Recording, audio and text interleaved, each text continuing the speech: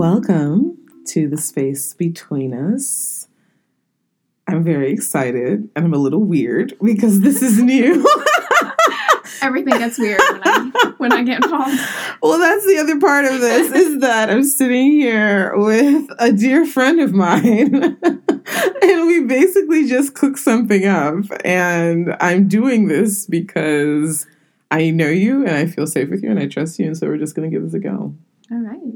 Okay, so I feel like we probably need to introduce ourselves. I'm Krystle Cobran, the host of The Space Between Us, and with us this week is... I'm Cindy Snow, and I'm Krystle's weird friend.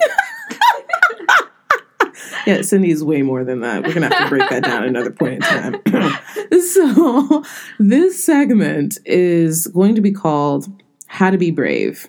And something that Cindy did not disclose to you is that she is one of the people that I talk with about the choices that I'm making in your Brave box as I try to find my way through this. It's a lot like walking through the bush with like branches slapping my face. And Cindy is one of the people I can call on that helps to give me clarity and perspective and helps me to not hide myself, which is my tendency. So she's actually the first, like, she's like the perfect person to be the first person to have like this quick conversation with. So here's how this is going to work. We're going to talk for like 5 to 10 minutes about something that's really practical around having conversations about race. And we were just chatting before we started recording. And I think our topic for today is going to be how to create belonging in our everyday life. I'm wondering why that connected with you as we were brainstorming ideas. Oh, how to create belonging.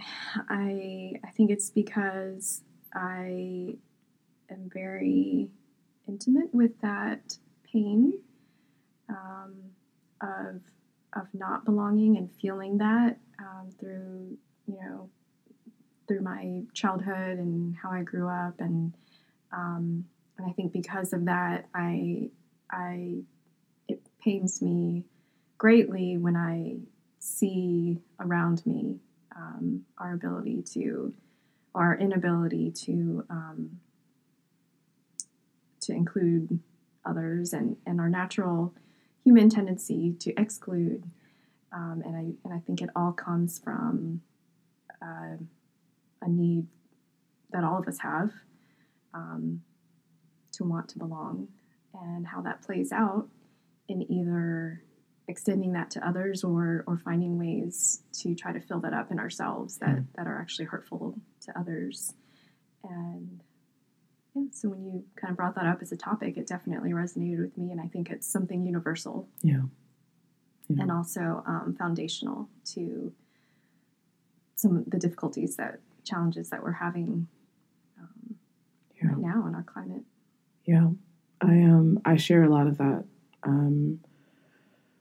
I share a lot of that experience of like just navigating the world in a body that feels secondary or forgotten, and where it's almost like I feel like I'm in a body that's like a check the box body. You know what I mean? It's almost like we just have to make sure we have one, and there's no room for my individuality in that. There's no room for my personal experience in that. There's no room for my story in that. And so then it creates a context where even when it looks like belonging is being created for me, I still feel excluded, which compounds the pain instead of alleviating it. Mm-hmm. So I share a lot of that, and I share that curiosity, like that ongoing curiosity about why we seem to begin the journey of trying to create belonging by excluding. So like we want to belong ourselves, and then step one in our mind seems to be, well, who can I exclude? Or who can I think, well, at least I'm not in their situation. It's like we start with comparison, and comparison generally doesn't tend to lead down a path of connection, and connection and belonging are so heavily intertwined. Yeah. I feel like there are some extremely practical things that I know I do in my everyday life in an effort to generate belonging for every human being that I meet. And one of the things that I do that might sound overly simplistic is I admit to myself that I want to belong. Like, I have to admit that. Mm-hmm. And I have to admit that I'm actually in a great deal of pain because I'm navigating a society that's constantly telling me the ways that I don't belong and I don't fit in. And then I have to make this really practical choice, which is, am I going to inflict the pain that I'm receiving on the people around me?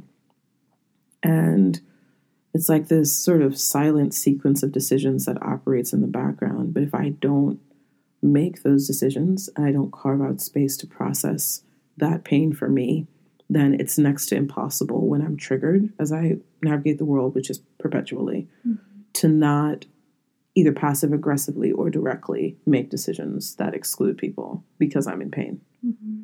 So carving out space for me to process in that way is really crucial. The second thing that I do is I ask lots of questions. And a caveat kind of has to be attached to this. So general rule of thumb, if you want to create belonging and you're curious about, racial, ethnic questions, cultural questions, make sure you answer any question you ask. So here's what I mean. If you're going to ask somebody, let's use something innocuous. What do you like to do for fun? Make sure you answer that question as well. Because if you're not answering the questions you're asking, it's like you're asking that person to justify their existence. Like you're trying to make them become an explainer. Like, you have to tell me who you are and why you are the way you are. And that's the exact opposite of belonging. Mm-hmm. So if we're going to ask questions, they need to be questions that are asked in a context of shared humanity and mutual discovery. Ask them from a lens of connection, not like an inquisition. So are you right now kind of thinking of a situation where, more from the perspective of, someone who's trying to include someone else? Is that what you mean? Yeah. Okay. Like you're going through your everyday life and like you met somebody, like you're at work and you just got introduced to someone new and you really want to create an environment where everyone on the team belongs. Often we just sort of zone in on that one person and we're like drilling them with questions. Mm-hmm. It's like we're collecting data. And we do the same thing in social settings, like we go out to dinner with somebody, or we go to this is the season, right? Like we're going to dinner parties and events and we meet each other and we have 50 questions, what do you do? Where are you from? Do you have kids? Are you we just start going down the list and there's very little room for actual connection in that. It sort of becomes a situation where one person is volunteering information and maybe the other person is taking it in, but there isn't a sense of mutual discovery there. And mutual discovery is, in my view, actually a really core component of creating environments that generate belonging. Because without the mutuality, somebody inevitably is being treated like they're ranked above someone else. And in contexts where there's belonging, we're moving through together. So even the exchanges of information that we participate in need to be exchanges that we're moving through together. Does that make sense? Yes. So I guess I'm trying to picture, kind of specific situations that this might, that you might be addressing kind of, if you're specifically in a group, say at a playground, a school playground or a school function, and you see somebody walk in who's,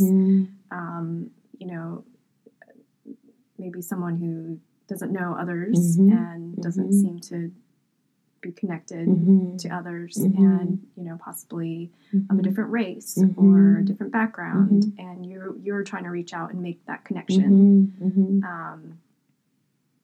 How do you kind of cross that divide? That space between us? Yeah.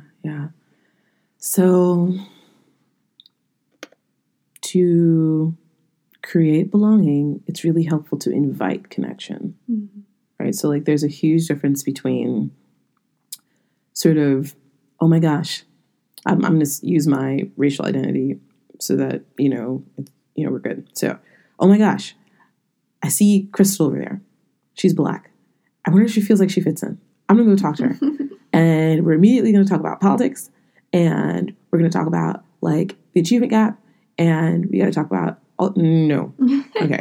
So, and even if it's coming from a well-intentioned place, right? Because what that does is it makes my racial or ethnic identity a divider. Mm-hmm. Like it immediately makes it something that separates our humanity. And that's a really good way to put it. And we have shared humanity. Yes. Like we have that no matter what body we're in. We have that. That's a good way to put it, that it brings it, it creates a divide mm-hmm. by leading with that, especially when you don't have that relationship mm-hmm. already. Exactly. I can definitely relate to that as an Asian American, where definitely mm-hmm. well-intentioned questions, or somebody I just meet mm-hmm. and immediately it's where are you from, or with not where Atlanta is not the correct answer. Where are you really from? Yeah. Oh, have mercy, my head. Or I was going to say, where are your parents from? Where are your parents from? Or languages, mm-hmm. what language you speak, or mm-hmm. that kind of thing. Which, mm-hmm. it happens less and less often now. I think. So but when it does, it's still I feel like a kid again. Yeah. Just that feeling of not belonging or not being accepted, even when that's not the intention at all. Yeah. My favorite is when they say, "Oh, you don't speak Chinese. You really should." Oh my! Oh, have mercy. Mm-hmm. Yeah. I have much to say on that.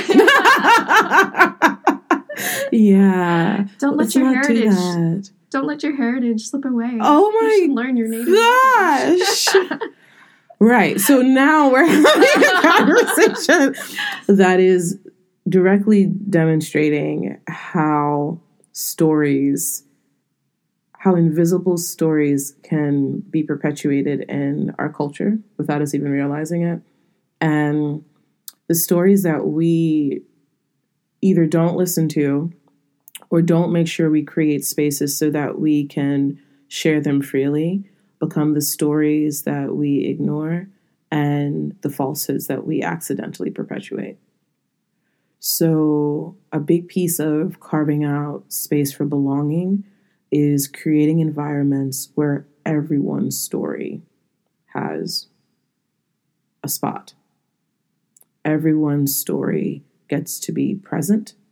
Everyone's story is valued.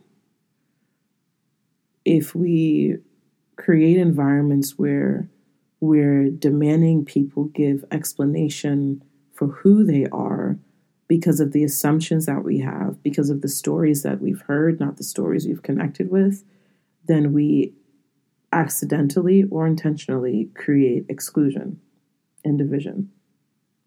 So when we see a human, it's really important that we remember that every single human being has a story, and that we can't know that human story unless we make room to connect with that human and listen to their story. And when it comes to the tender and intimate things in our life, especially things like race, we don't get to go in with a meat cleaver and ask people to just demand, like demand of people to tell us why they exist. We don't get to do that. That does not generate belonging. It just perpetuates pre-existing pain, both from the people who are navigating the reality of being in bodies of color and people who aren't and who are desiring to know more and can't figure out, well, where do we begin? So make room for dealing with whatever pain you're processing in your life. Do your best to see human beings, not your assumptions or your stories, and listen. Those are really practical, everyday things that we can do, whether we're at the coffee shop, in our office, in our house, at a place of worship, at the grocery store, wherever we are, going through the drive-thru. Wherever we are, we have the power to choose to do those 3 things. I feel like we need to do this again. Thank you, Cindy. Thank you for having me. Thank you.